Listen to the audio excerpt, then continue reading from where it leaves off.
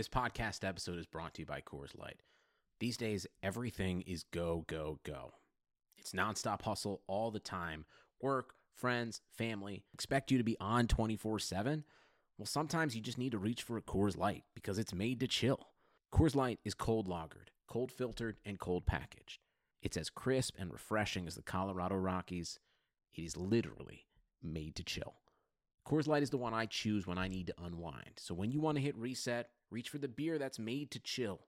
Get Coors Light in the new look delivered straight to your door with Drizzly or Instacart. Celebrate responsibly. Coors Brewing Company, Golden, Colorado. Take the bass line out. Go. Let it bump though. Hello, everyone, and welcome to another episode of the Hardwood Knocks podcast. I am Dan Favale, coming at you, as almost always, with my super duper, incredibly esteemed, awesome times awesome, fantabulous, spectaculario. I don't even know, I'm running out of superlatives because he's so great and legendary and immortal and just straight astounding co-host, Andy Bailey. We have a lot of stuff to catch up on. I feel like it's been a zillion years since we podcasted because we were basically podcasting. It was like once every other day for a little bit. But before we get started, we're going to wrap up our future power rankings for NBA lottery teams, or ranking the futures of NBA lottery teams. We have some news to get to. Going to deliver some playoff impressions really quick. Just want to ask. Lowe's knows you'll do it right and do it yourself to stay within budget when making updates to your bathroom. We do it right, too, by offering up to 20% off select toilets during the final days of our Refresh for Less kitchen and bath event. Step up your style even more with floor tiles starting at just 49 cents a square foot. For your next bath project, do it right for less. Start with Lowe's. Offer valid through 3/6. See store for details, U.S. only. Implore, plead, beg everybody to continue going over to iTunes. Leave us a rating, subscribe to us, leave us a review too. We exchange those in our Hardwood Knocks text message threads with screenshots, and you can see or you can just imagine Andy and I getting all giggly about all the nice and not so nice things people have to say about us. So contribute to that. And again, we love seeing those ratings go up. We are still trying to chase Stephen Curry's mark of 402 made three-pointers. So let's help us get there. You can still get 15% off at the NBA Math Shop. That's NBAMath.com/shop. Promo code BENO, BENO. Should be easy to remember because we talk about him at the end of every single podcast that Andy is on. But now we get down to brass tacks. And the question everyone is always dying to hear the answer to. Andy, how is your super important law school paper going right now? It's good, man. Hopefully, fingers crossed, the last academic paper of my life. Finally. Oh my God. Yeah. I don't anticipate going back to school for any reason, so it should be the last one. It's about it's an independent study, so I could pick whatever I want as my topic, and my supervisor's the property law guy at the school, so I'm doing it on like financing of professional sports stadiums. That actually seems mildly interesting, but also tedious at the same time. That's a perfect description. You're ready for law school, Dan. Mildly interesting and tedious is a great way to describe the work I've been doing today. I would definitely flunk out of law school. Major kudos to you for not only making it through, but also tweeting through law school. Tweet through it through law school. Yeah, tweet through it. That's my advice for any prospective law students. So I guess we should start with, I feel like we have so much to tackle. One of the news updates we have is, surprise, surprise, Kawhi Leonard and the San Antonio Spurs. That whole situation just remains super weird. He was officially ruled out, or officially, however you want to put it, ruled out for the playoffs. They're down 2-0 to the Warriors. Greg Popovich, who also, we should say, just lost his wife, Erin, of 4 decades. So our prayers and thoughts and just general feel-goods and vibes go out to him and his family during this tough time. But Greg Popovich has always put an emphasis on Kawhi and his group in interviews. There's just been some veiled stuff thrown his way from Manu Ginobili, not so veiled stuff in the past from Tony Parker. People are starting to call him soft and question his loyalty to the Spurs. It seems like San Antonio is ready to clear him, but his doctors aren't ready to clear him. He's been in New York recovering rather than with the team. It's all just so very weird. What do you think of a lot more people, and I've noticed this from going on radio interviews, from reading these rumors, just everything, so many more people expect for him not to be in a Spurs uniform next season. And I'm wondering where I've always kind of tilted toward they worked it out with LaMarcus Aldridge. This whole thing just needs to sit down between Pop and Kawhi, or Kawhi and ownership, or whoever, and they'll hash it out. But I'm wondering if you've kind of shifted from that view at all. Did I say he would leave last time? I honestly don't even remember. We've talked about this, I think, on at least 70% of our podcasts. Yeah, it changes so often. I think the last time we talked about it, which was probably the last episode, if not that, the one before, it's reached a point where I think it's going to be really hard to repair. I'm pretty sure I said the same thing last time, and I feel like every new news item that comes out is like just sort of reinforces that belief. I mean, they worked things out with LaMarcus Aldridge, but that never reached the sort of fever pitch that this one seems to be reaching. And now Popovich has even used LaMarcus Aldridge as almost like a shot to Kawhi Leonard. That post-game press conference the other night about how he's always there for his teammates, and he didn't have to say Kawhi Leonard's name. I mean, a lot of people pointed out to me that they didn't think it was fair that I tweeted something about it. But to me, it was very clearly sort of another jab at Kawhi Leonard. And I don't blame any of the guys with the Spurs for the things that they're saying. I don't think anybody has great knowledge of this situation. So I also can't really blame Kawhi Leonard if he's, a lot of people have brought up the Isaiah Thomas situation from last year, and I think that's fair. None of these guys want to cost themselves. I mean, how much money did Isaiah Thomas cost himself by playing through the playoffs on that hip? I mean, that's a good point. Almost $100 million. I mean, it's just, I don't blame him. I can't really blame the Spurs just because I don't know enough. But I think the general takeaway after all this rambling is it's just really hard to see a resolution where Kawhi is still on the Spurs.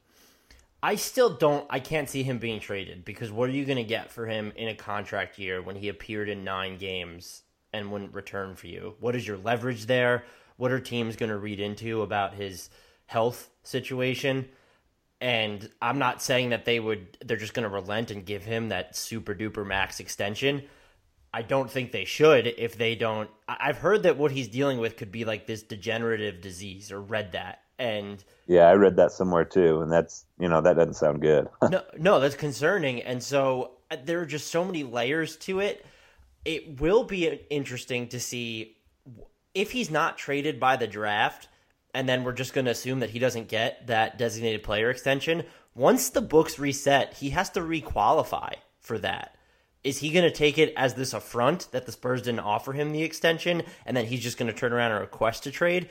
It seems like these two sides really just need to talk, because based on what the players are saying, it just doesn't seem like they're in the know, or they're actively maybe almost being told that, hey, he's just not here and doesn't want to play, he's good to go, which would be just so weird for the Spurs to say or communicate to their players.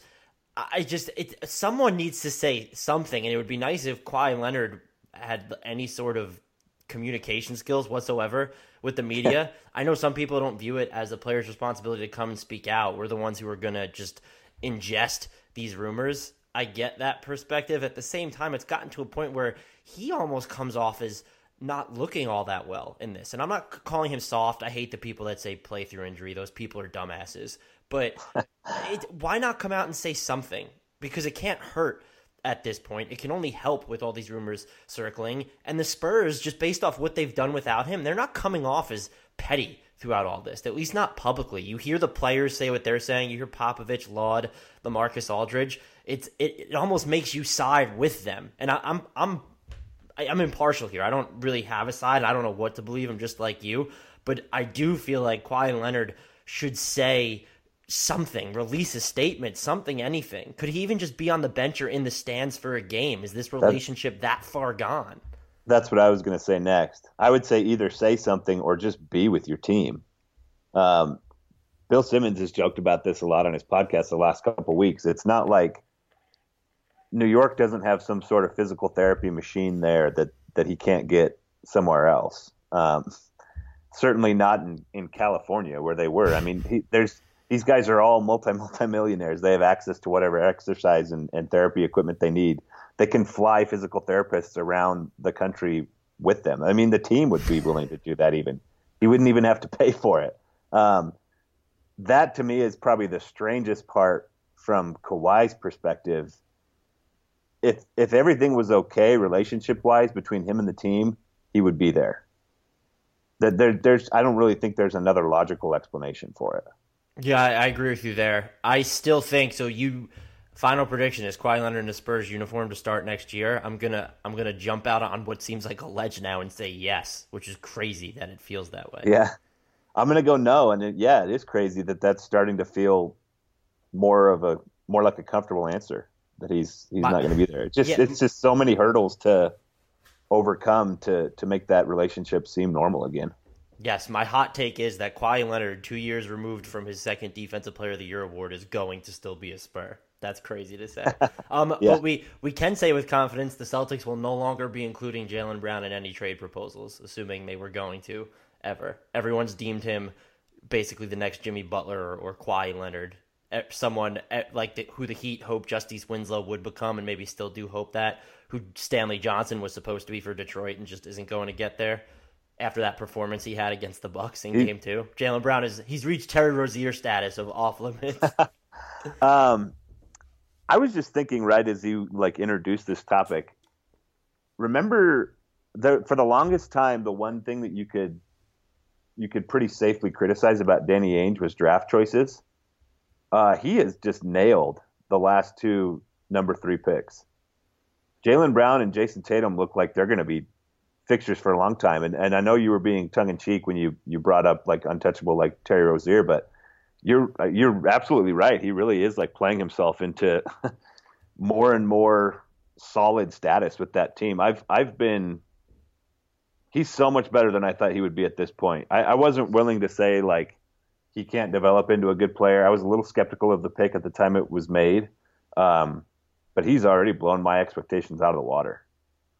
Yeah, and in Game 1, he just showcased that additional layer of playmaking too, and that's what might make that seems the biggest barrier standing between him and someone like Jimmy Butler or Kawhi Leonard or Paul George or just that type player. I'm not saying he'll be as good or better than them, but you need that playmaking aspect, and it always seemed like Jason Tatum would get there before him, but you see him drop 4 assists, just looking so comfortable off the dribble, and you can kind of see this clear path to him being an above-board playmaker. And this experience, I guess we're going to get into playoff talk. There were 2 news items I have jotted down that we'll have to blow through afterwards. But the Bucks-Celtics series, I fall short of saying that Kyrie Irving's absence, and I guess you could even say Gordon Hayward's absence, are blessings in disguise. But just looking at what Jaylen Brown specifically has done in this series, is it helping in the sense it's forcing him and maybe even Jason Tatum to just develop a little bit more quickly as these guys who can score with the ball in their hands, but also now be used to this role where they play off of Kyrie Irving or play off of 2 All-Stars? It certainly looks that way to some extent with Brown. Yeah, I totally think it helps. I'm generally all in on playing rookies, as many minutes as you can in that first year. And that usually doesn't translate to being able to do it in the playoffs. But it really was just sort of the cards fell. And obviously Boston would have preferred for Hayward not to break his leg and for Kyrie to not have to have another knee surgery. But that is certainly a silver lining that they can look at, and they're going to be super interesting next year. I can't remember Brad Stevens' exact quote about positionless basketball, but I think it was last summer. And they have basically doubled and tripled down on trying to get as many like-size wings. And they're going to play Brown, Tatum, and Hayward together at the same time a lot next year, I think. And they can switch 2 through 4 very easily with Al Horford sort of backing that up. I think they'll be able to cover up pretty much any problem Kyrie has defensively. They could be very, very scary next season. I am interested to see how Gordon Hayward comes back from his injury, though. That could maybe limit the amount of switching he's able to do. The only thing is, I guess he dislocated his ankle too, right? Because usually usually a broken bone is like, if you're going to get injured and be out for a while, that's like the one to get because it heals the cleanest generally. But I don't know as much about a dislocated ankle. I wonder if he will have some lingering issues there. The nice thing is, and we can bring it back to what you said earlier, Jaylen Brown and Jason Tatum will be able to carry more of a load than they would have, had they not had this season. So maybe they can sort of ease Hayward back in next season. It will. You're right. It will be interesting to see sort of how he looks when he first comes back. Why do the Bucks suck? That was a beautiful segue. Man, they are a mess, aren't they? Did you see Jabari's quote today? No, I didn't see Jabari's quote. Oh man, I want to get like the exact wording because this was wild. Why they suck? I mean, it's the easy thing to say, and I think we've been saying it all season. Is there's certainly something up with the coaching. There's no question to me that Giannis Antetokounmpo is a top 5 player in the league right now. Gosh, I wish I could find the exact wording of this quote. Oh, here it is. Okay. I'm completely switching gears. Obviously, I was talking about Giannis, but I'm going to come back to Jabari. Yeah, that's quite the drop down. Stephen Watson, WISN_Watson on Twitter. He must cover the Bucks. Jabari Parker was very animated talking about his frustration right now with limited minutes. He mentioned the only way to see the floor was to be on Coach's good side, and Coach's good side is in quotes. Oh man. When asked if he was on Prunty's good side, he smirked and said, quote, "I don't think so." Well, if he could play any sort of defense, then maybe he would be. But the Bucks as a whole can't play defense. It's just funny that it's another layer to this mess, and maybe this one won't be a problem because either Prunty or Parker or both are going to be gone after this summer. There's no way both guys will be back. So it's just interesting. They're a mess right now. I thought they had a chance. I'm pretty sure I picked Boston to win that series, but I figured with Kyrie and Hayward out, it would at least be. We both went Boston in 7, I remember, and we thought we were reaching at that point. And now it's just you just think that, Giannis is so much better, and he's been great in these first 2 games. Him and Chris Middleton. There's nothing going on after those guys. It's really, like I said on Twitter the other day, this is the most disappointing team in the league, and you've said that on the podcast, so I know you agree with me. Yeah, but Eric Bledsoe is better than what he's showing. I don't like the Terry Rozier stuff. That was so weird. Yeah. You're getting outplayed by Terry Rozier. That's bad look. Yeah, that's a terrible look, and he looks disinterested on defense. I don't know if it has something to do with the coaching, not for Bledsoe specifically, but you have Jabari Parker who's disgruntled. It doesn't seem like this staff has ever really been good with communicating with people. You look at kind of what happened with Greg Monroe earlier. Hasn't John Henson kind of gone through like weird quirks with them? And the other thing is, is Jason Terry actually playing? Is Shabazz Muhammad about to become a postseason thing? One of the biggest stains on the Bucks too is that they've played this year, regular season per Cleaning the Glass, 232 possessions with Giannis at center, and they're getting destroyed by 8.5 points. Their net rating is minus 8.5. They're giving up 116.2 points per 100 possessions. That should be your ultimate mismatch lineup. And it's not necessarily on Giannis. You just don't have guys on the perimeter who are staying in front of people.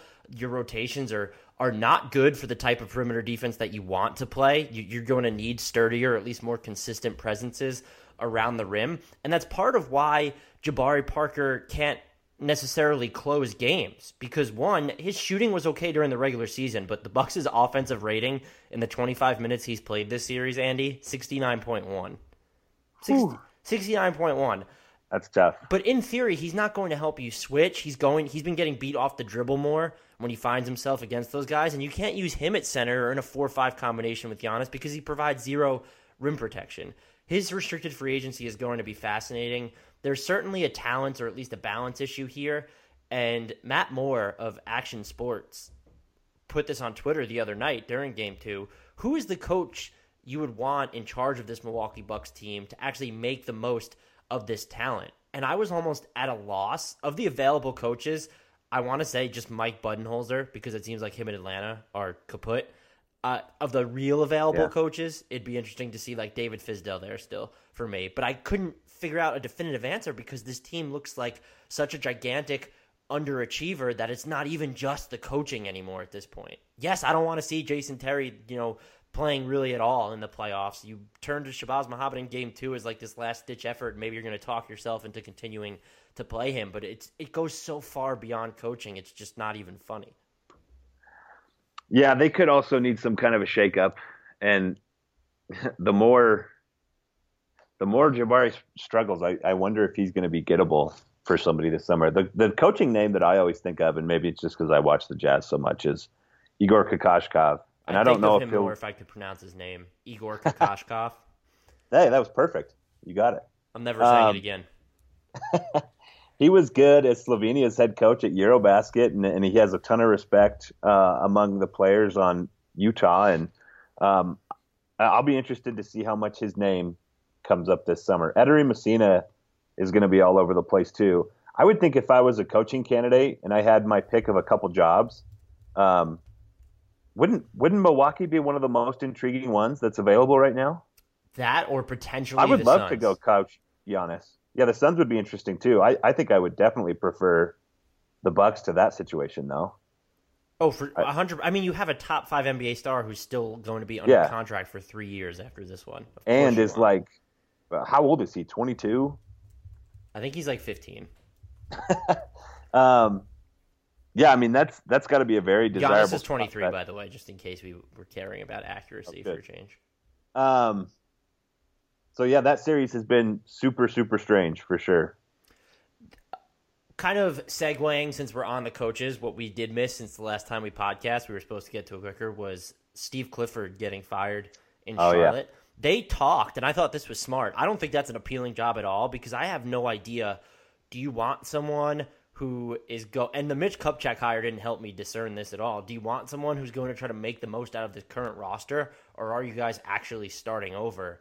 It's hard for them to start over because Kemba Walker is an expiring contract. Maybe you can get a first-round pick or prospect and while getting rid of one of your crappy deals. That's probably the ceiling on an offer now at this point, just because he's headed for free agency. That's where the appeal would come from, I would guess, in kind of trying to get something new out of the same old product. They did, though, request to speak with Ettore Messina, which I think is great. If I'm a team, and that was going to be the second news item, maybe we'll combine them. The Knicks' coaching search is like extensive and aimless because Mike Woodson, Mark Jackson, Kenny Smith. Man. Kenny Smith, David Blatt makes sense. David Fizdale makes sense. Jerry Stackhouse is my favorite candidate for them right now. But it's so Knicks. Why are you not just trying to pillage the Spurs' assistant coaching staff? Becky Hammon, James Borrego, Ime Udoka. Those are names that everyone, I'm not going to pretend to be experts in them, but those are names that people have talked about as justifying for future head coaches. How are you not trying to look at one of them? And is Mike Budenholzer that in love with Phoenix that he wouldn't be willing to talk about going to New York? As long as you don't have to give up real draft compensation for him, they shouldn't care about the money it takes to get him out of that. I think he has 2 years, Woj said, left on his contract with Phoenix. The Knicks' coaching search is terrible, and I would rather see Messina end up, or any of the Spurs assistants end up in Phoenix, Milwaukee, and I'll say New York just because they still have Kristaps. Why are you not contacting? I thought that was a smart move by the Hornets, but I almost find myself rooting against them landing someone like that because I don't want to find any of the Spurs assistants that I want to see I would love to see Becky Hammon be a head coach, by the way, and just break that barrier and see all the people just go out of their fucking minds. Because I think that would be fantastic. But my whole point is I want to see someone I like in a situation where it's set up to succeed, and I don't think that that's Charlotte. What is the worst possible scenario for you as a Knicks fan? Which one of those names are you just going to be like, what is happening? This is going to surprise some people, and I have rankings coming out on this soon. We're waiting to see if any other candidates develop. The worst case scenario would be Mark Jackson for me. You think that'll surprise people? Surprise people that it's the worst. I think when you hear Mike Woodson's name thrown in, or Kenny Smith, who's never coached in the NBA, that there are going to be people who would There's rather... a lot of competition given this list of names. I'm like smiling ear to ear right now. I can hear it in your voice. Look, here's my thing with Mark Jackson. The offense in Golden State, it was okay while he was there, but it never ranked better than 10th in points scored per 100 possessions. Yeah. Which when you have if Stephen you can't Curry, get, exactly. And his first 2 years there, they ranked 6th and 3rd respectively in long two frequency. So it wasn't, their shot profile wasn't great for those first 2 years. Maybe it would have gone in the right direction, but you didn't favor all this ball movement. They peaked at 10th in assist rate under him. Everything they did offensively seemed predicated more on the individual talent than anything system-based. And now that we know what the NBA is today, he just doesn't seem like the right coach tactically beyond that, because I know he did help with the Warriors defense.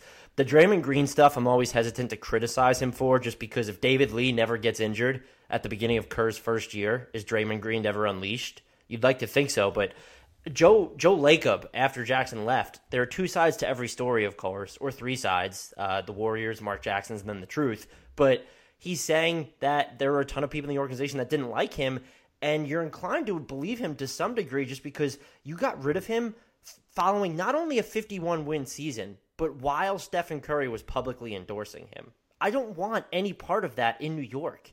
That will be a disaster. Yeah. A lot of the high-profile names they're throwing out there I'm with you, they will be disastrous. I don't know why you don't just take it. I'm totally with you. I was going to add more, but everything you said, I totally agree with. I hope they hire Stackhouse or Fizdale. And the knocks against Fizdale are just amazing to me. That was clearly just the Grizzlies. They sided with Marc Gasol when they shouldn't have. Yeah, I mean, Look at what happened in that. Like his first year, Marc Gasol starts shooting threes. The team's three-point attempt rate increases by almost 10 percentage points. Mike Conley posts the highest usage rate of his career. He had an impact on a veteran squad. That's tough to do. I'm not ready to throw in the towel on him. I'd even be interested with David Blatt just to see him get to run the offense that he never really got to run in Cleveland because LeBron was there. I'm a big fan of Stackhouse because of what he's done with Raptors 905. They've been good defensive teams. They've never played at a particularly fast pace, but he went on the low post last summer and talked a lot about just tailoring your offense based on personnel and how he likes the three ball. He's my pick for the Knicks right now if I had to pick a coach, but I'm still miffed as to why they're not one of the ones that are trying to, just rifle through Greg Popovich's coaching tree at this point. Mike Conley had his best season ever last season by a bunch of different numbers. Career high PER, true shooting percentage, box plus minus, and they're all by like significant margins. Marc Gasol had a career high offensive box plus minus last season. Any knocks against Fizdale are very weird to me. And lest we forget that both you and I even started the year trumpeting the Grizzlies' depth. You remember how good that bench unit looked, and they were winning games without so strong. Yeah. So I think he should very much be in the conversation for a lot of different teams. He should still be at the top of a lot of teams' lists. Where would you put the Hornets in that kind of team fracas of openings? Like, there's Orlando. Desirable they are, you mean? Yeah, it has to. Is it the least desirable at this point? If we assume Milwaukee, Milwaukee, who all do we have? Orlando, Milwaukee, New York, Phoenix, and Charlotte. That's it at the moment. I guess it's between Orlando and Charlotte for the worst. Yeah, that's at least in Charlotte you might have the opportunity to coach Kemba. Yeah, I think you could make a case that Charlotte's more appealing than Orlando. I agree. But that's kind of a toss-up for me. I wanted to ask you about the Thunder Jazz series and your impressions of Donovan Mitchell never going to actualize his full potential because he's not a good NBA player. I am amazed at how many takes are out there like that. Is that not weird? I didn't understand the basis for any of them. I did not anticipate any sort of Donovan Mitchell backlash. I guess the basis for most of the complaints that I've seen is that he shoots a lot. Who else on the Jazz is going to shoot? I know that's the obvious answer. And I had a bunch of people in my mentions yesterday. They were like, "That's a false narrative." Did you see those Alec Burke stands are getting out of control? Seriously, the guy who was really coming after me, and I actually had fun with him. I turned all of his responses into a thread. So I read that and was thoroughly amused. He was a Mavericks fan, and he was like saying, well, Donovan Mitchell's not a real rookie because he's 21 and he's played 2 years in the NBA. And it's like next level Ben Simmons truther. Yeah. And he was complaining about how he's a volume shooter. I was like, Dennis Smith is your rookie. And I like, it was just ridiculous. This has been one of the most volatile, it's beyond the rookie of the year debate almost. I think that's the crux of it. It's like Ben Simmons versus Donovan Mitchell, but it's obviously expanded to even more than that because there was Ben Simmons didn't even play last night. It was just like we have to find some way to delegitimize what Donovan Mitchell's doing. It's very weird. And I guess maybe it just comes with the territory when you get a lot of media attention. I mean, the dude had 28 points and just obliterated OKC's big three in the fourth quarter. And here are two things that stand out to me. Is one, so the Jazz's offensive rating with most of their starters on the floor has not been good during the playoffs, but we're working with very small sample sizes. If you have Donovan Mitchell just attacking, the threat of him attacking and putting pressure on the defenses opens up things for everyone else, and it makes everyone else's job easier. There is no one else right now on the Jazz's roster that's equipped to carry that burden. I love Joe Ingles. I think he can be an underrated pull-up shooter. It's not him. Dante Exum maybe one day, but Donovan Mitchell actually has the threat of a jump shot. And because he's this off-ball threat too, I remember looking this up before a couple pods ago and seeing that Donovan Mitchell was like 8th among high-volume shooters in points scored per spot-up possession. I was actually shocked because I never just thought of him as that nice catch-and-shoot guy. Just the mere threat of him helps them out so much. And when you're looking ahead specifically to crunch time, that's big. The other thing is he does not in the slightest hamstring your defense. And that's equally important because the Jazz are still good. Their net plus with him on the floor this series, just barely. Their net rating's a plus 0.5. They're 1-1, so that's not surprising. It's just because you can have him on the floor when you want to field your best defensive lineups. To say that about a rookie is just a fake rookie. To say that about a fake rookie is just nuts. The other thing I just thought of too is a lot of it came from Denver fans last night, and I wonder why that is. Are they kidding? Well, they traded him away, and I think there's like some subconscious or maybe not subconscious jealousy going on there. I mean, they know Tyler Lydon still has time, right? I don't even know who started it, but there was like a Gary Harris or Donovan Mitchell debate, and I love Gary Harris. We don't need to have that. It's just I know it's insane. It's insane. This is like when Wolves fans used to get bent out of shape every time you brought up Stephen Curry on Twitter. Yeah. Just like, Stephen Curry's not better than Magic Johnson and Michael Jordan and LeBron James combined. It's just oh man, playoffs. It'll be it's crazy to have that kind of player on the Jazz, though. I mean, they haven't had somebody who commanded that kind of media attention, like maybe since Stockton and Malone. And meanwhile, I don't even think people love Darren Williams and Carlos Boozer this much. No, I mean, did anyone ever really love Darren Williams? Well, he was kind of beloved for those first couple years in Utah, right? I mean, that went south in a hurry, but there was that hot minute when even I would argue that he was better than Chris Paul, but I was a young man. It was an actual debate for like a split second, but then it all of a sudden wasn't, and that's what cleared it up. Meanwhile, Donovan Mitchell's out here stealing attention away from Jonas Jerebko going 5 of 9 against the Thunder. But that was really my segue into holy crap, what the hell are the Jazz going to do with Derek Favors this summer? That's tough. There was articles written by I think it was Tony Jones for the Salt Lake Tribune in like December. And it was basically like from Favors camp, he's out of here. And I think everybody had kind of accepted the fact that this was his last season in Utah. And, everybody was ready to wish him well and best of luck at his next spot. And then that like out of nowhere turnaround happened in January or started in January. And suddenly the Favors Gobert pairing looks dominant again like it was last season. And I think the year before it was fine too. I think it's a real question now. And I think it will come down to whether or not anybody else on the market can give him like significantly more than he would get from Utah. But I don't. What team with cap space Needs is going a to big. get him needs a big? And I can't see him getting more than what do you think he would max out at this summer? Like $12 million?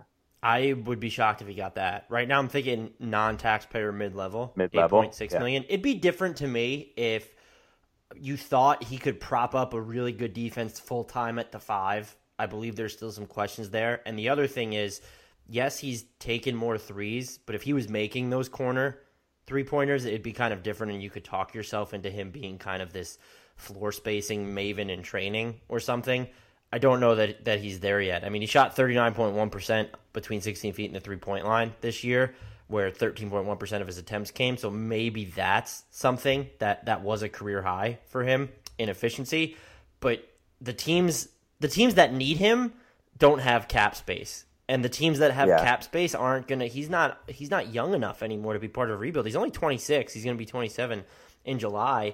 If you're the Jazz, though, but the issue for the Jazz, though, is even if someone – would you pay him 8.6 and call it a day? I lean toward yes, because then even if you want to close games with Jay Crowder, you're still only paying $16 million basically for the two of them.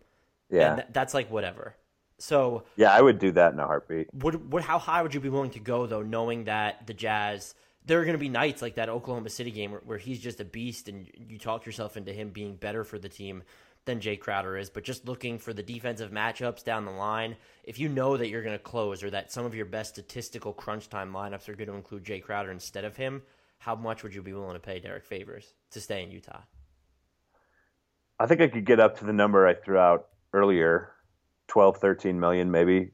I think there were more nights than just last night where he should have been closing too. And I talked about it on Twitter a few times. I understood why Snyder went to Crowder at the 4 as much as he did, because it's obviously a good lineup. Objectively, the numbers show that it's been great.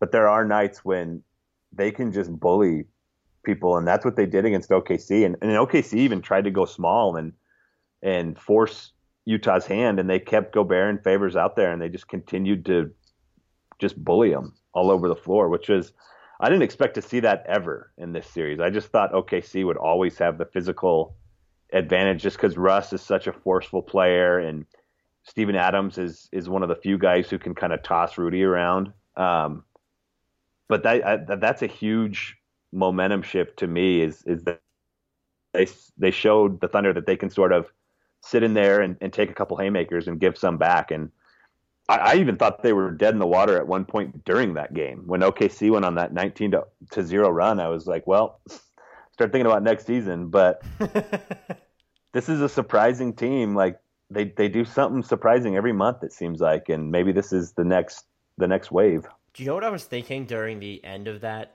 Thunder Jazz game? And this was before Steven Adams even got fouled out.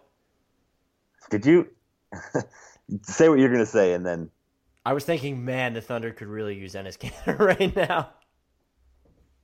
Oh, man, yeah. That didn't even cross my mind, but you're right. Derek Favors destroyed them on the offensive glass at the beginning of that game. After the first quarter, he had 5 offensive boards. I was just thinking it even before, like way before crunch time, too. It's just, in that situation, I don't know that I'd want... Melo isn't obviously the perfect complement either, but I don't know that I'd want Enes Kanter at the money he was making. That's true. The salary was an issue, but they clearly lost that trade, right? Melo did not help them. Did the Knicks get any pieces that helped them? They effectively turned Who Doug else was in McDermott that into besides- Moutier. It was McDermott and Kanter. They didn't get a first round. They got a second round pick. which- OKC would have been way better with those two, right? McDermott and Kanter, maybe. Melo was terrible this year. Is it fair to say that they might have been the same just because the idea of Melo shooting threes might have helped them a little bit? Yeah, whereas maybe. and would you have been tempted to just not even play Kanter anyway down the stretch? I'm sure there would have been plenty of those games. So, yeah. so then maybe they would have been better. But that's interesting. What were you going to say, though? Well, you mentioned Steven Adams fouling out. Did you see as he walked off the court? Oh, he definitely wanted to go break shit when he was walking off the court. I was really hoping there would be some report after the game of like what specific items had just been smashed by Steven Adams. Fire I would not extinguisher, have, like Amari. Yeah, I would not have wanted to get in that guy's way. He was furious. And there were a couple of tough whistles for the Thunder down the stretch in that game. Do you know? Certainly didn't hurt the guys. Do you know who's been disappointing not only this series but all year? And then my question after this is going to be: I think we both picked Thunder in 7. Has your impression changed there at all? But Patrick Patterson, I thought was going to be this cheat code for the Thunder this year. Yeah, he hasn't helped a ton either. I'm wondering if he hasn't been right since that knee injury in Toronto last year. I don't know. He's been disappointed because he, in theory, was someone that you should be able to run out for maybe 15 or 20 minutes a game as a small ball 5 and just really imagine Westbrook really surrounded by 4 shooters, 4 actual shooters, one of them not being Josh Huestis or someone like that. That was just so tantalizing. And he was not good this year. I was surprised to even look the other day and saw that he cleared 1,200 minutes during the regular season, and he appeared in all 82 games too. That was the other thing. I was like, wow, this dude played that much. I just pulled up his basketball reference page, and I was shocked when I saw 82 there. Because nobody even mentioned him all season long. I whiffed on his contract. I called it. It was like one of my top 5 contracts of the off season. That was after they got Paul George, right? Yep. I wonder. We've already kind of answered this, but I wonder what this team would have looked like if they would have just stopped after the Paul George trade and just kind of run with the team that they had. We can argue that they lost that one too, though. The Paul George. I don't think Oladipo was going to be.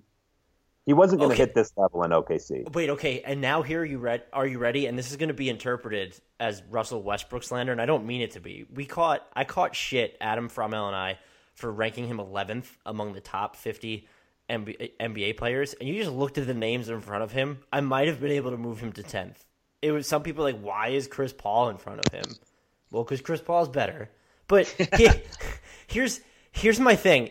People wanted Oladipo higher than 11? No, I'm talking about Russell Westbrook. Sorry, my point was. Okay. So if Oklahoma City Oklahoma City had stopped, and there are some people who I'm friendly with on Twitter that we follow each other, and they had a problem with it too. So this isn't just a shot at them. It's people were wondering, why is Jimmy Butler in front of Russell Westbrook? Jimmy Butler's better than Russell Westbrook. Or Joel Embiid, I could have seen. I think he's better, but he's also, if you want to go with the experience factor. But I digress there. The thing for me is, if you left Oladipo in OKC, he's probably not the player he is now. And now I'm wondering, could Melo have been better in Portland than he was in OKC? Could Paul George have been better? What were the other teams that were involved? Boston, Denver. Cleveland. He would have been better in Denver. I'm going to say that right now. Him and LeBron would have been nuts in Cleveland. I'm convinced. That too, yeah. And that's a really interesting question. Westbrook is just so. I don't even know what the word is because I don't want to insult. He's a fantastic player and just this force of nature, but that force of nature doesn't extend to being a complementary device at any single point. Because if you stash him off the ball, you're not really you've kind of now you're going 4 and 5 on offense effectively, and that's going way too far. He can be a good cutter sometimes. It'd be if they ran like inverted pick and rolls all the time. He's strong enough to set screens and roll, but it's just. I don't, just as we can say Oladipo wouldn't have had this season at OKC, maybe Melo is better in Portland. Maybe Paul George is better in Cleveland. Do you want to know where Russell Westbrook ranked in my I already know, but tell me anyway. 10th. So you guys were pretty close to what I saw that. I mean, we were dealing with just playoff guys, but if you would have, and if Kawhi was healthy, he would have been. I don't think there's anybody ahead of him that missed the playoffs. Oh, okay, then there you go. That's so fine. You guys were. I don't think there's anything wrong with having him 11th. And it's not an insult. It's just you're the 11th best basketball player in the world. I mean, that's a pretty elite company you find yourself in. Has your pick for this series changed at all? I think it's like the nervous fan in me because I do like the Jazz. That I still feel like. There's going to be 2 or 3 force of nature games from Russ and maybe one more huge game from Paul George and playoff P. The worst nickname of all time. Yeah, it's so bad. I could see Utah winning, just like I could see them winning before the series started. But I think I'm still sticking with OKC at this point. I'm with you. I'm still OKC in 7. I didn't feel good about that pick then when we made it. I feel even worse about it now if that comes as a consolation to Utah Jazz fans. So let's see if we can get through this in 5 minutes. We can finish up the futures one so we can keep these peeps under an hour. What do you make of the Pelicans Blazers series? You initially picked Portland in 7. I agreed with you, but the argument I made in favor of Portland convinced you to go with New Orleans in 7.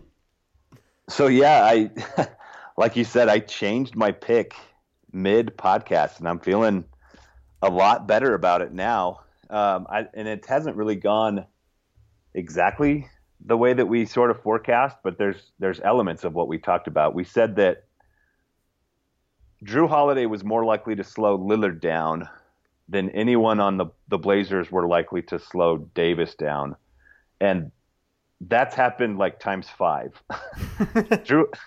Drew Holiday he's just straight up killing Damian Lillard, which I did not see coming. Like, I thought he could slow him down, like I just said, but the numbers, I tweeted these out the other day, just Drew compared to Lillard in this series is pretty staggering.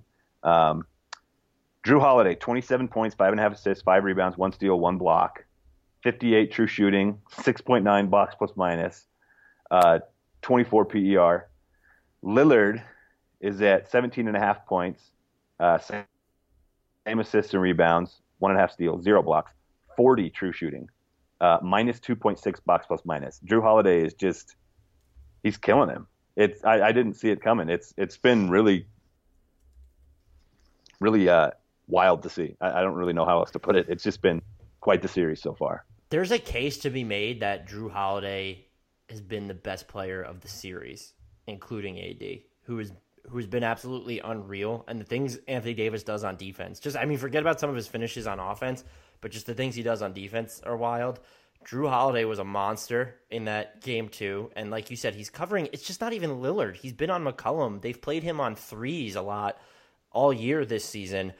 The Pelicans, I definitely underestimated them.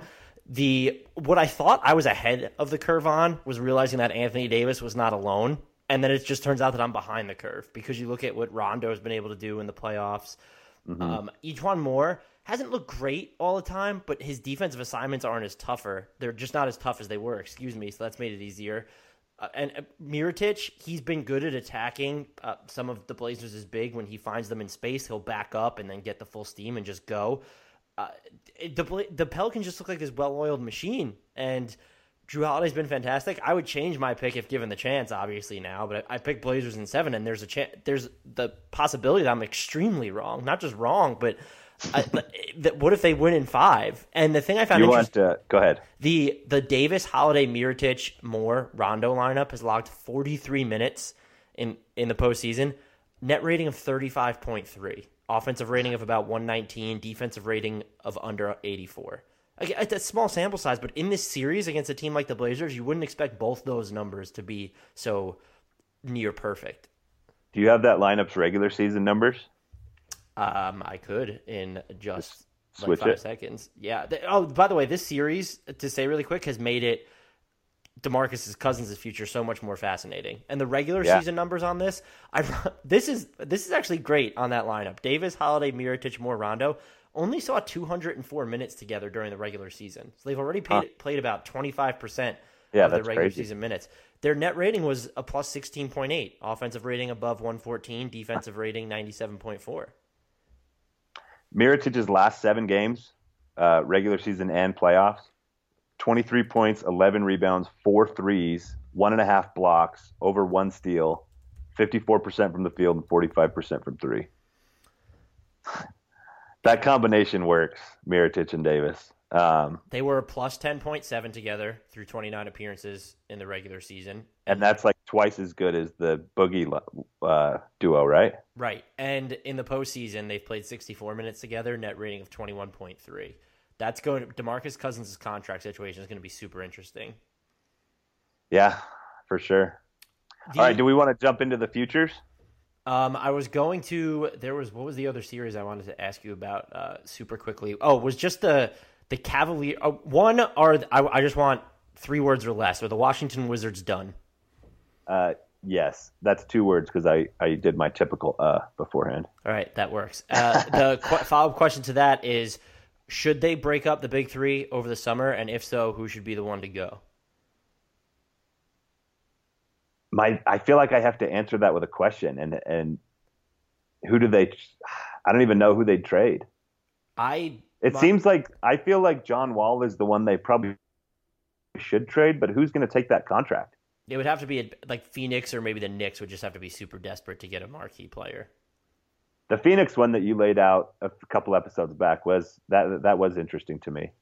Yeah, that was and I think they could even argue that it was an overpay. It was this year's pick, Josh Jackson and filler essentially, and maybe who else was in there? I think Bender was in there for John Wall, and I think you could easily argue from their perspective that they wouldn't want to give up that much for him. Would you break him up? Yes. Oh, I have actually, spoiler alert, I have a column dropping on this for Friday that I went really in depth in looking at their financial situation. They're going to have more than $90 million committed to those 3 by 2019, 2020, when John Wall's extension kicks in. He should be the one that they shop, but his contract is so bad, and I also recognize that he is going to take over games in ways that neither Beal nor Porter can, and we kind of saw that in Raptors game 2. The second half, he just went off. Not only was he attacking switches, but we've talked about how he's playing at 75% speed, and he was still blowing by Toronto's guards, which is no excuse for him not being aggressive sooner. I would trade Beal, just because I think Porter's more indispensable to Washington than him, and if you have to keep Wall, Beal is the greater redundancy to me. And if you get rid of him, I know you lose that from-scratch scorer, and he's always been hyper-efficient.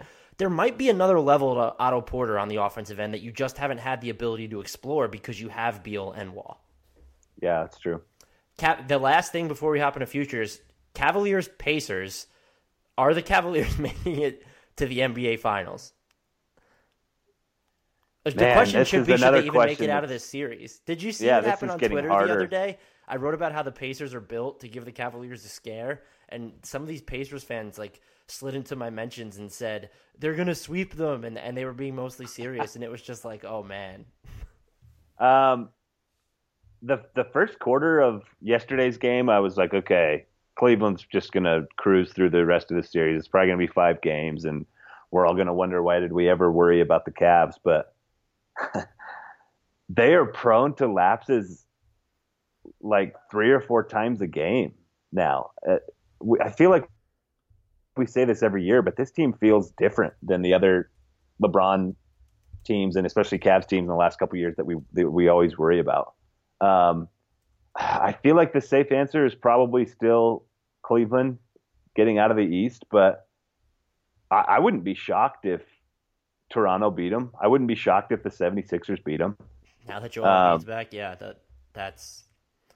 I don't think Boston can, but I've been wrong about them about 50 times this year. So if they beat Cleveland without Kyrie Irving and Gordon Hayward, that would be insane. LeBron should just sign in Boston at that point and reunite with Irving. I think the Cavs are still going to come out, but they might have to go through now both the Raptors and the Sixers to get there, which just feels untenable. That's a lot. Yeah, that's a lot. It's going to be tough. I still think they'll get there, though. I'm with you. I definitely don't feel good about it because you're going to have LeBron go for almost 50 and still only win by 3 after you held I think they led by as many as 18 and 15 after the first, but yes. You know what that means. We're back into the future power rankings. We're going to wrap it up with our top 3. Did you want to remind our dear listeners of your top 11? Such a weird place to start, but our schedules were all over the place last week. I had the Pistons last at 14th, then the Hornets, the Clippers, the Magic, Kings, Nets, Grizzlies, Bulls, Hawks, Mavericks, and much to Dan's surprise, I had the Knicks 4th. Yeah, I don't know if I'm just not over that or just mad about that still. It would help if I had mine up, and here they are. My last place team was the number 14 Charlotte Hornets, number 13 Memphis Grizzlies, number 12 Orlando Magic, number 11 Detroit Pistons, number 10 Los Angeles Clippers, number 9 Brooklyn Nets, number 8 Sacramento Kings, number 7 New York Knicks. distant to what Andy had them. Number 6, Chicago Bulls. Number 5, Atlanta Hawks. Number 4, Dallas Mavericks. It does work out that we have the final 3 teams left that were the same. So that not the order, but just having the 3 teams. So who do you have that was Kismet. Who's your third team, number 3?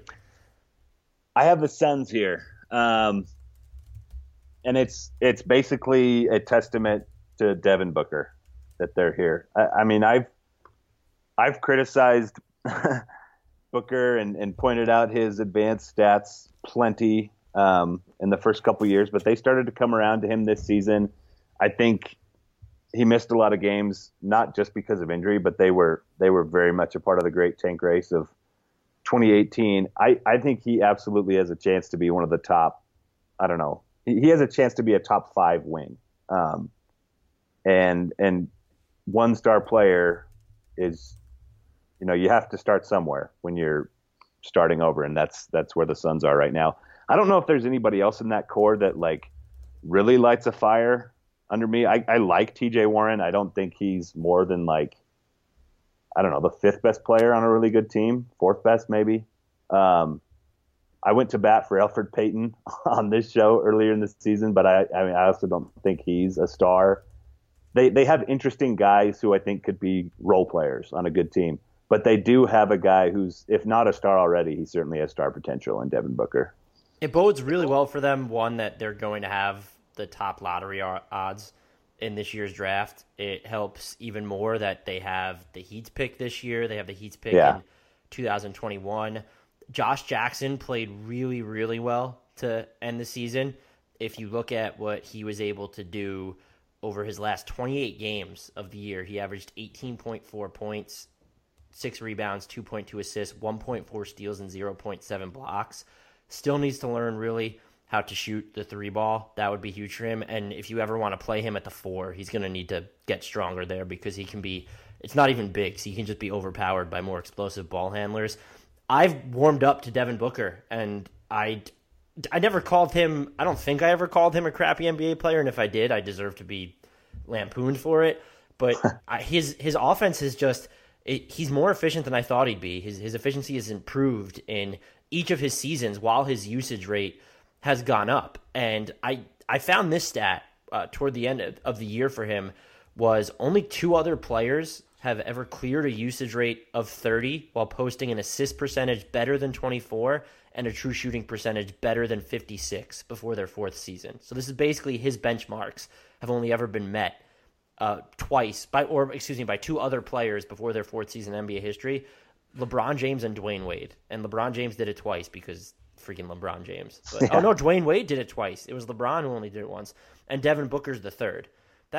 They have a foundation there. They're going to have a bunch of cap space this summer. They can sleepwalk their way to $20+ million in room. They have to figure out how to use it. If they want to get in on some trade sweepstakes, I don't think anyone aside from Devin Booker on their roster should be deemed indispensable. That includes Josh Jackson, and they would certainly give up Bender or Chris at this point. And they're going to have some nice salary fodder. Just looking at Chandler's expiring and Jared Dudley's going to be expiring. You're not going to get anyone to swallow Brandon Knight, I don't think, without a pretty hefty sweetener or taking back some bad money, but they have a clear path to getting a lot better. I am interested, however, to see what they do with all these resources. Booker came out and said this is the last year that he doesn't want to make the playoffs, and the team has said, McDonough has said that they're going to be aggressive this offseason. Are they going to be compelled to make some short-sighted moves? I get it because you've already paid Warren. Booker's extension eligible this summer, but there's danger in trying to accelerate this too quickly. All right, that brings us to my number 2, which is the Los Angeles Lakers. And I'm not sure I would have had them here before the season started, but they really impressed me, especially in the second half of the year. Julius Randle is a much better player than I thought he was at the beginning of the season. Brandon Ingram made some huge strides. I was especially high on that little stretch where he was just straight up playing point guard with Lonzo Ball out, and he was averaging I should have pulled up the numbers before, but it was 17 points and 5 assists as their starting point guard, which is just amazing numbers, especially for how young he is. Lonzo Ball, shooting aside, was incredible. He did literally everything. The fact that he was still a positive player while shooting under 40% from the field is super impressive. If he ever even gets close to average shooting, he's going to be fantastic. They have so many interesting young guys now that I've reached a point where I think even if they don't get LeBron or any of the max free agents this summer, Lakers fans should still be very, very excited about this team. I think they can develop into something pretty, legitimately scary within the next 3 or 4 years if they just keep going down this path that they're on right now. I also have the Lakers at number 2, and I don't know if you would call it a last-minute swap, but I did this exercise or something similar to it for Bleacher Report about a month or two ago. I had the Lakers at number 1 originally, but spoiler alert, then Jamal Murray just kind of happened, and it was just from there, it just sold. I agree with everything you said, and they don't necessarily need to hit home runs in free agency anymore. I was impressed with, I've been a Brandon Ingram homer basically, or stan for a while. I was impressed with what he was able to do essentially since the start of January, or even just over his last 25 games of the season. 16 points, 5.3 rebounds, 4.8 assists, 0.6 steals, 0.7 blocks, 51% shooting overall, shot 47.1% during that time from the three-point line on 2 attempts per game. Low volume, but to be a relative threat from there. Free throw shooting under 70%, that's still cause for pause, but he just looks still comfortable with the ball in his hands, and you can see him being a switchier defender than Kyle Kuzma and just a better playmaker than Kyle Kuzma too. I know that was just kind of a thing for a little bit that a lot of people thought Kyle Kuzma could be the better pro. He's older already and came in polished, but he was great. He was a fantastic scorer for a lot of the season in ISO. Josh Hart, I have a soft spot for him. Lonzo Ball's defense better than expected.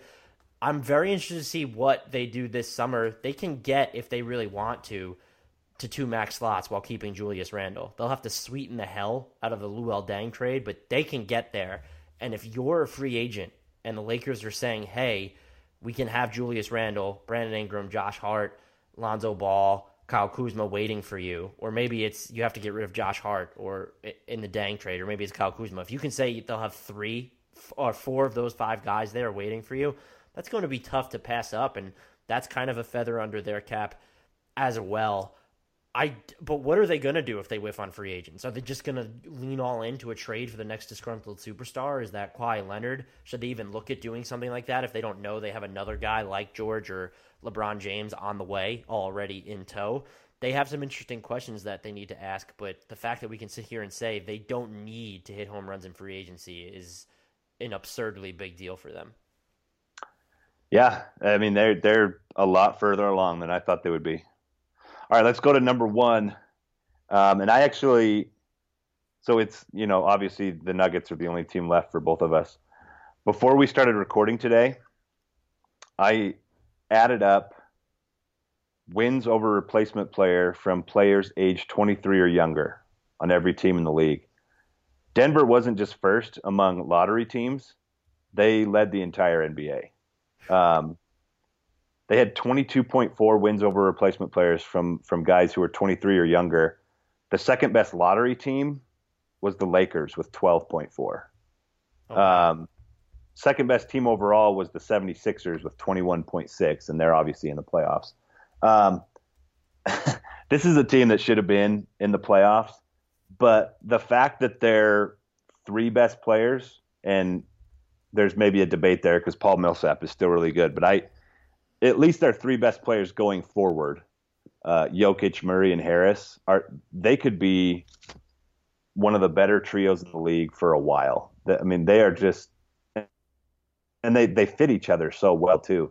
I love that they can basically play, Harris and Murray can both basically play shooting guard and just run around the floor and wait for Jokic to find them. I think that's just like the perfect situation for them to be with. It's a perfect situation for any guard to be with one of the greatest passing bigs of all time. But I love this team's future if they can just keep those 3 guys. And this is a deep draft. I'm not sure they can get another great player in the middle of the lottery, but teams are doing better at finding value like in the middle and towards the end of the draft, it feels like. So maybe they can add a small forward to this core. But this is my long-winded way of saying it comes down to those 3, and they are very, very good. They're the clear number 1 choice for me now. Again, I picked the Lakers a month and a half ago or whatever it was. I do wonder where they go from here because Paul Millsap getting older, only technically under contract for 2 more years, the third of which is a team option. Will Barton's a free agent this year, and he has said, he told Chris Haynes of ESPN.com he wants to start. The lineup, the would-be starting lineup of Harris, Barton, Jokic, Millsap, and Murray played 13 games together this year, net rating of 32.7. And offensive rating of almost 125 with a defensive rating of 92. Will Barton is better defensively than people give him credit for. He can defend point guards through false small forwards, essentially. And he's, again, not all NBA level, but just passable. I just don't know how much are you willing to invest in that. Can you sell him on a ceremonial starter role or someone on a ceremonial starter role to say, hey, then you have to go lead the second unit? Because they have nobody to do that. Wilson Chandler, if he picks up his player option, which that's interesting. I don't know whether he should pick it up or if he will pick it up. I think it's worth. He won't match or necessarily even come close to matching the annual salary, but $12.8 million, is it worth it for him to opt out and go for something longer? That'll be something to watch. But he can't lead the second unit. Bringing back Devin Harris is kind of lukewarm there. And who do you use as the quick hook? Is it Will Barton? Is he going to be okay with that? Then maybe that's fine.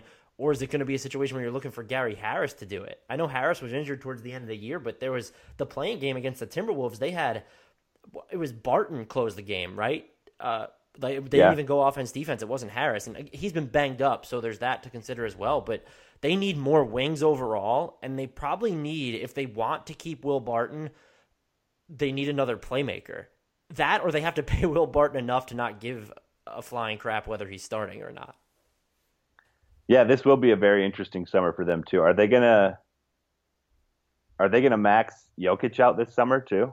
It's tempting for them to not, just because you work with that cap hold. They have a path to cap space this summer because the deals that we know they're going to have on their books, Kenneth Reed expiring, Arthur's going to pick up his player option.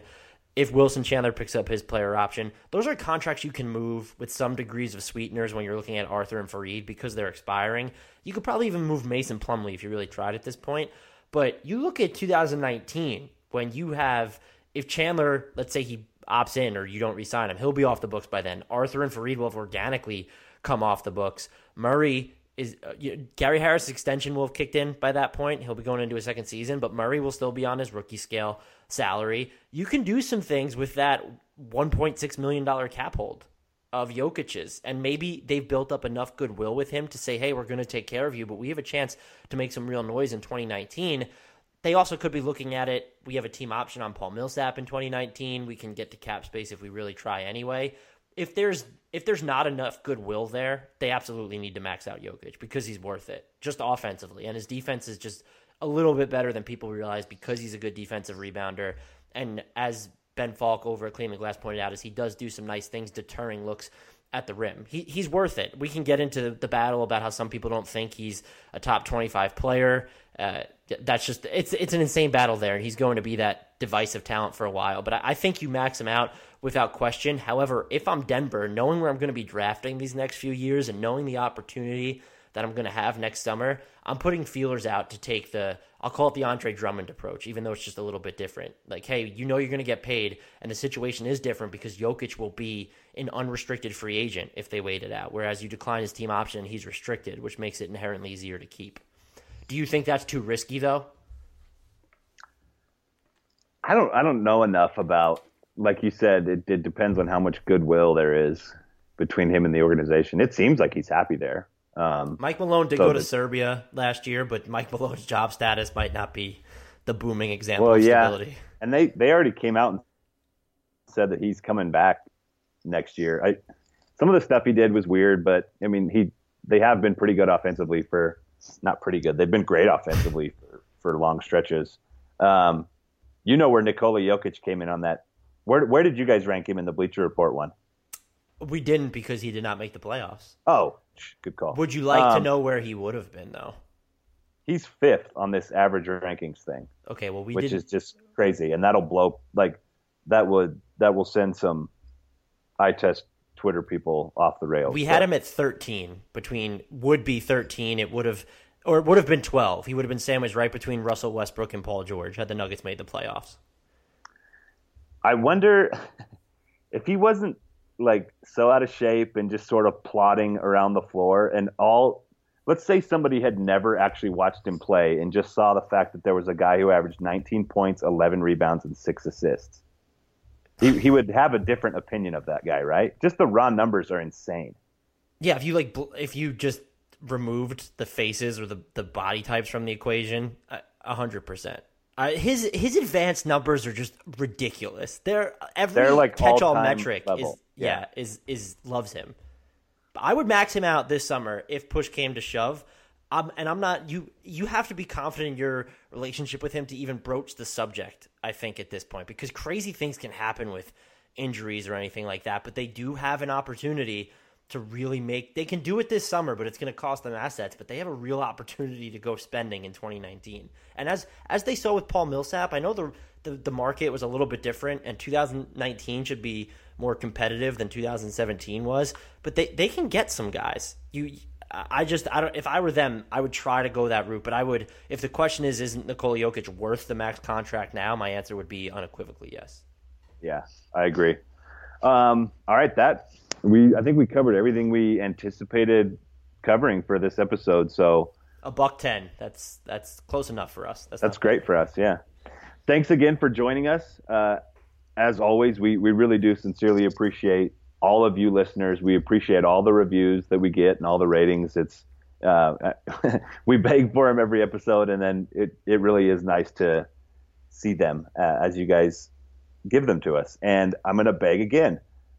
If you haven't rated and reviewed the podcast, go ahead and do that. If you have, thanks again, and coerce some people you know into doing it. They will enjoy the podcast if they're your friend.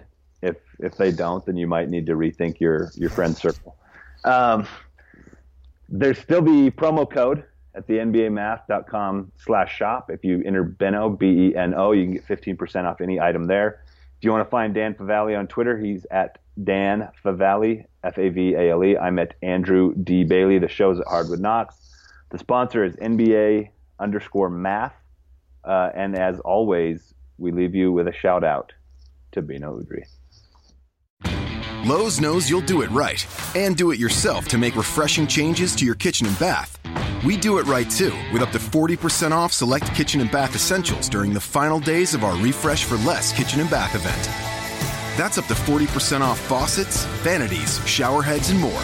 For kitchen and bath updates that keep you within budget, do it right for less. Start with Lowe's. Offer valid through 3/6. See store for details, U.S. only. Sugar Ray Leonard, Roberto Duran, Marvelous Marvin Hagler, and Thomas Hearns. Legends, whose four-way rivalry defined one of the greatest eras in boxing history. Relive their decade of dominance in the new Showtime sports documentary, The Kings, a 4-part series premiering Sunday, June 6th, only on Showtime.